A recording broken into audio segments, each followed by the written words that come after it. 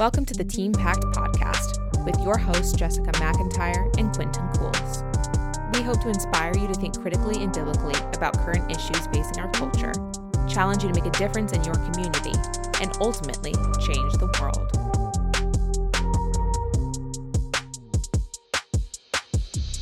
In this episode, Voting Rights, Quentin Cools sits down with 2022 Team Pact Program Director Franklin McMahan from North Carolina to explore how voting rights have changed and why protecting voting rights matters. Thanks for joining us.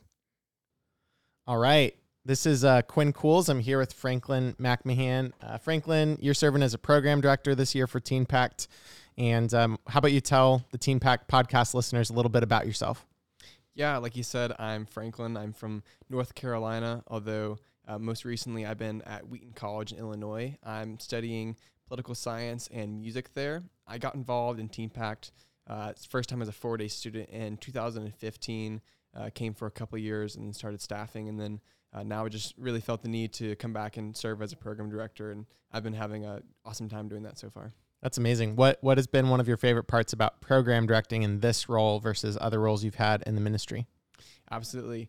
With program directing, I'm able to have a lot more of my own kind of personal touch and flair on how I want the program to run and to best utilize my skill set within that, rather than in previous roles having to maybe conform to a process that's less like something that I would be good at. Sure. Yeah, that's awesome. Well, I love how Team Pact kind of enables different people from different personalities, walks of life to be able to experience this, but then also bring the skills and personality that they have to whatever it is. So thanks for serving the entire Team Pact Nation this year. Anybody who knows you or has been able to experience Team Pact this year or really in the future is going to benefit from that because of your investment this year. So thank you. Thank you. Today, our topic is about voting rights and kind of eligibility related to voting. I was having a conversation with Jacob Myers on the Team Pact podcast, and we were discussing how so few people who are eligible to vote actually participate in it. And, there's kind of a sadness to that, like, we want so many more people to participate. But we're actually going to take that conversation in a whole new direction today. We're going to be talking more about what people are eligible, what people aren't eligible, why is that important? And kind of as we further understand what fighting for liberty and valuing liberty looks like, I hope that we'll be able to uncover some really good content. So, as you have studied and prepared for this season, you're having to lead, multiple sessions, each class. You're doing like 9 or 10 classes this year, maybe. Mm-hmm. So you're doing this a lot. So this is a big component for you as a program director, maybe one of the biggest things you research and prepare for. So when you've talked specifically about this topic, like what are some of the big ideas that you've come across in research, or maybe some of the historical development that's kind of been the groundwork for, hey, as I'm teaching or as I'm drawing out ideas from students, this is where we need to start? Typically where I start is just with Article 1, Section 4, and talking about how the times, places, and manners were given to the states, and so the states have a little bit of ambiguity in that amendment so they can decide for themselves.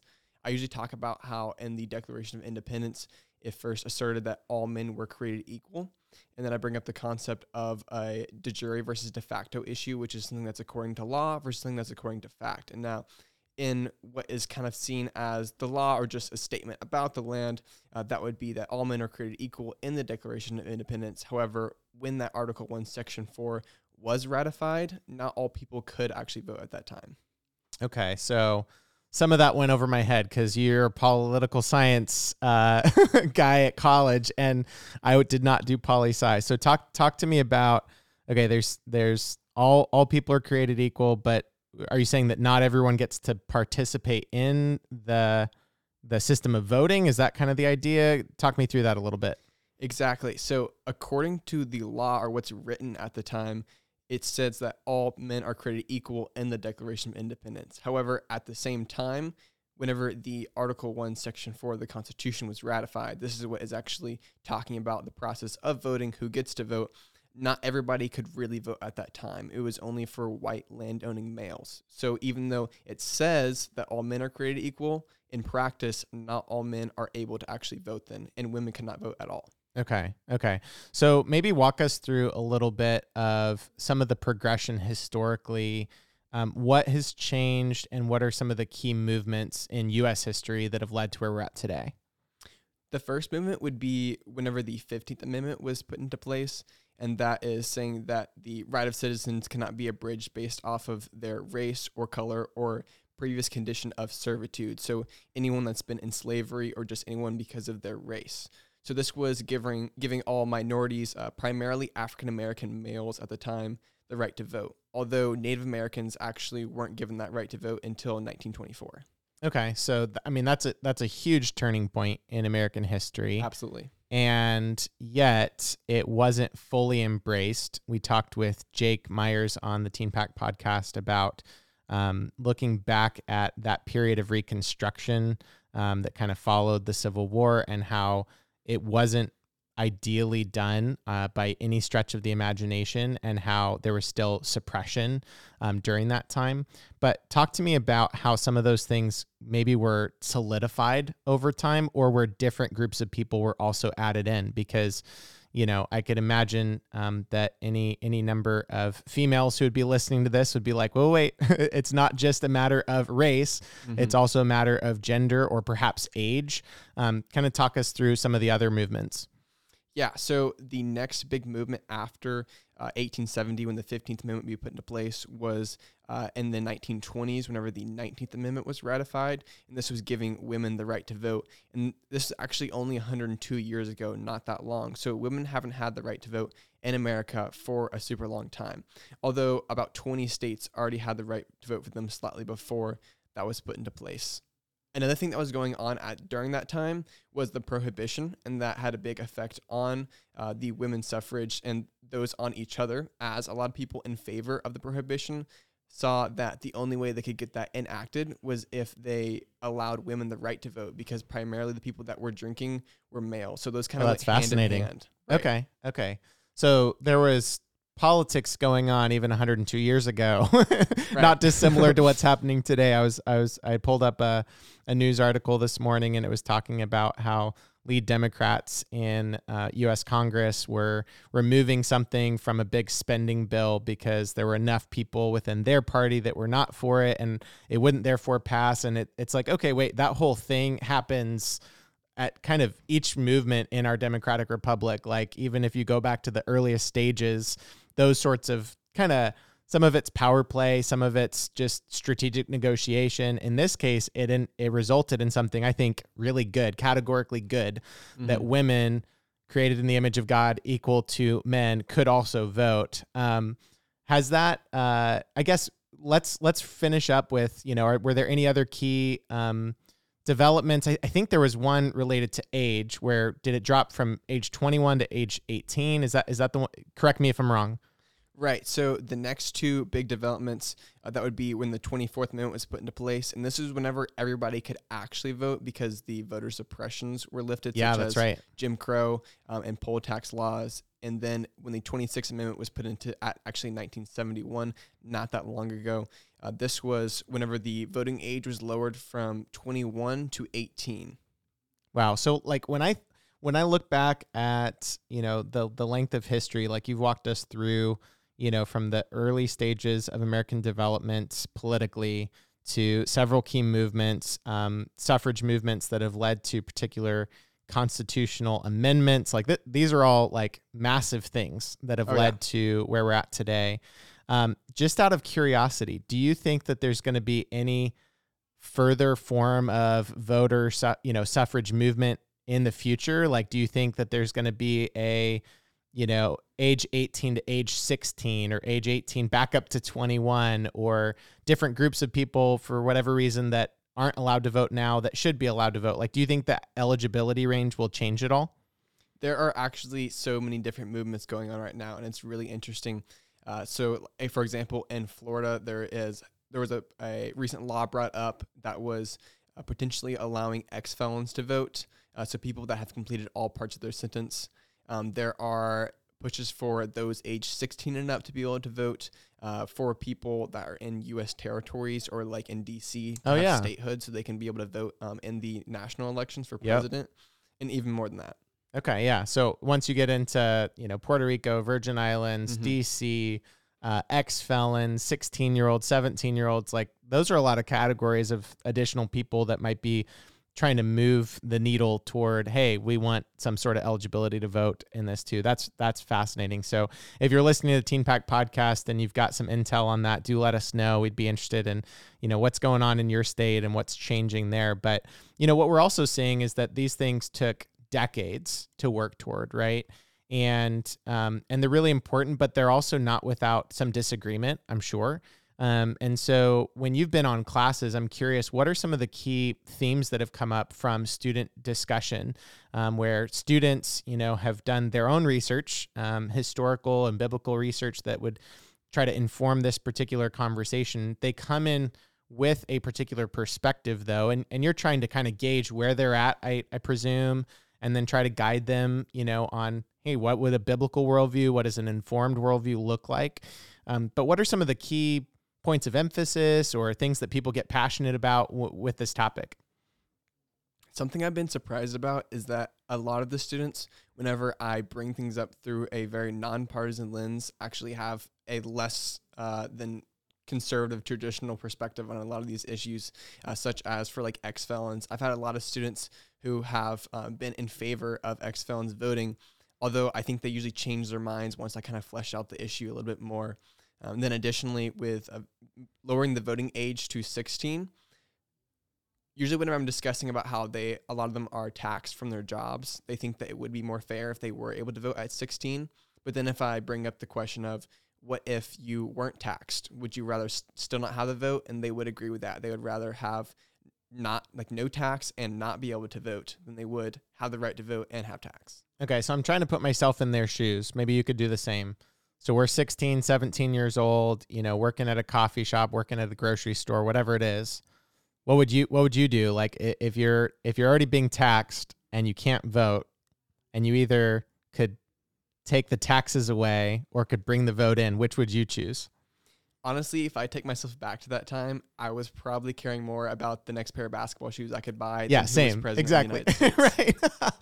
But I think that goes to show maybe why 18 is a different age than 16 in terms of maturity, and even just like the understanding of kind of the social responsibility that we have, right? Like as a 16-year-old, I'm 100% with you. I was totally thinking about the next pair of basketball shoes from the Nike outlet store. Shout out to Portland, Oregon. That was totally way more the ideal thing. So if some tax money could have been put back in my pocket, I would have been so more for that. But I think if the conversation politically, legally, whatever, would probably move more toward, well, then maybe 16-year-olds just shouldn't work, because if you're working, you should get taxed because the government wants their tax money. And I don't know, man. But I do think there's something about, the older that you grow, and certainly hopefully through education and other things, other experiences, that social responsibility does settle in, right? Like I don't know. Like, I don't know if 18 is necessarily like the perfect age, right? Like, I mean, there's different societies where at 12 or 13 years old, you're off like doing the full career thing. But I don't know. In our society, it almost seems like it should be like 26, or something like that. Like, I don't know. The age thing is really fascinating to me.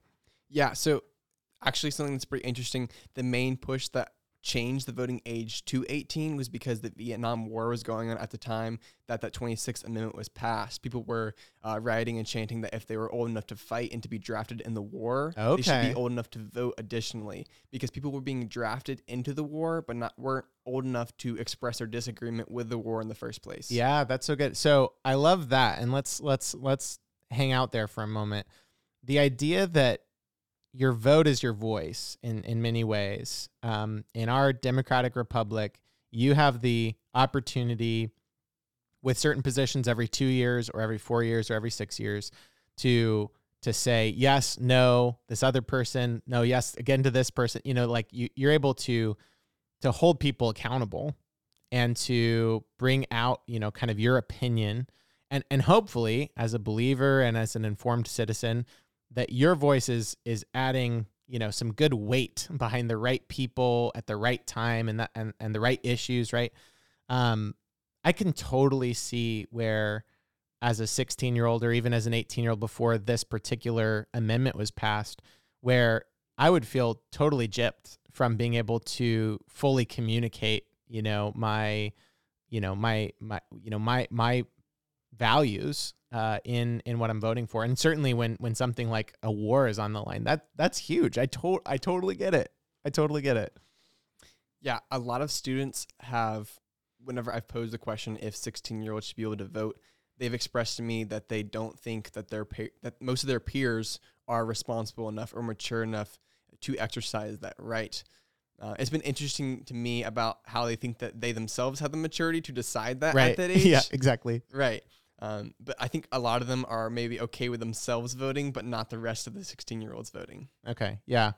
Man, we could totally go down a whole line of thinking. I'm reading a book right now called The Vanishing American Adult by Ben Sasse. Are you familiar with that book? I'm not. Yeah, it's so Ben Sasse is in Congress, but he writes this book less as like a political take, but more of like just a kind of a review of our cultural moment compared to history.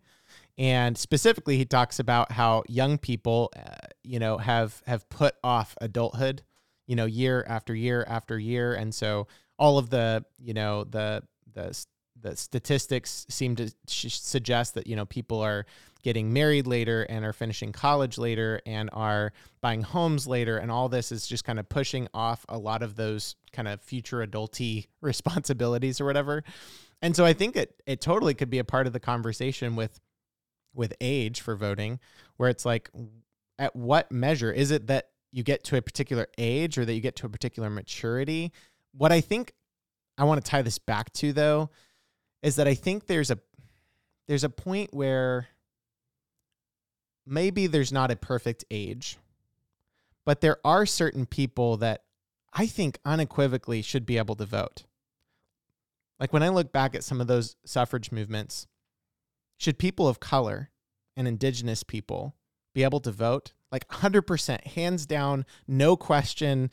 Like, and how could I think otherwise, right? Like, absolutely. Should women have the right to vote? 100%, absolutely. And so it is crazy to me that for years, those things weren't available. And so it does actually make me cherish and value those liberties now even more so. I can celebrate that. Like we just, we're recording the week of mid-season for Teen Pact. And just this week, it was International Women's Day. And it was a day where you're celebrating women in all different forms of history and present day and culture and significance in your family and community and so forth.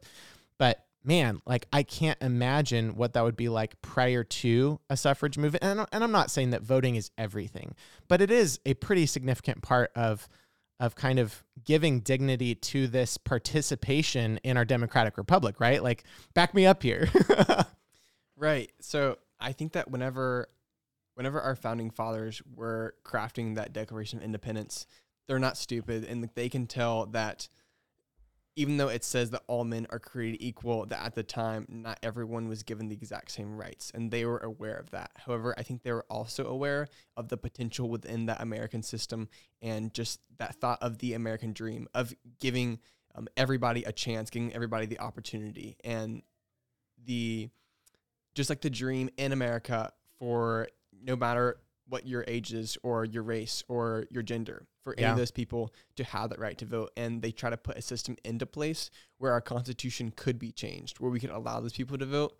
And because they knew that it was absolutely necessary to give everybody that right, whether or not the vast majority of people actually agreed with it at the time. And so that is why I'm so thankful now that everybody is able to recognize that voting rights should be protected for all the eligible citizens in the United States, because that is so important that all those people are given that right to vote. Yeah, absolutely. And I find that vision that you set just so beautifully. That is, when I think about America and when I think about the founders and the kind of system that they set up, it's imperfect, right? Like neither of us are going to sit here and say it's perfect, but we can point to where it enabled these sorts of things to happen. It it has flourished into something that we see now. And still there's brokenness in the system that continually is kind of evolving and hopefully progressing and actually growing into something healthier, better, fairer, all those things, right? But I really appreciate that you drove home that, you shouldn't throw out, the whole system or what the founder's ideal was. Even if they weren't able to achieve that ideal in the moment, it actually led to the flourishing of these opportunities today. That's really good.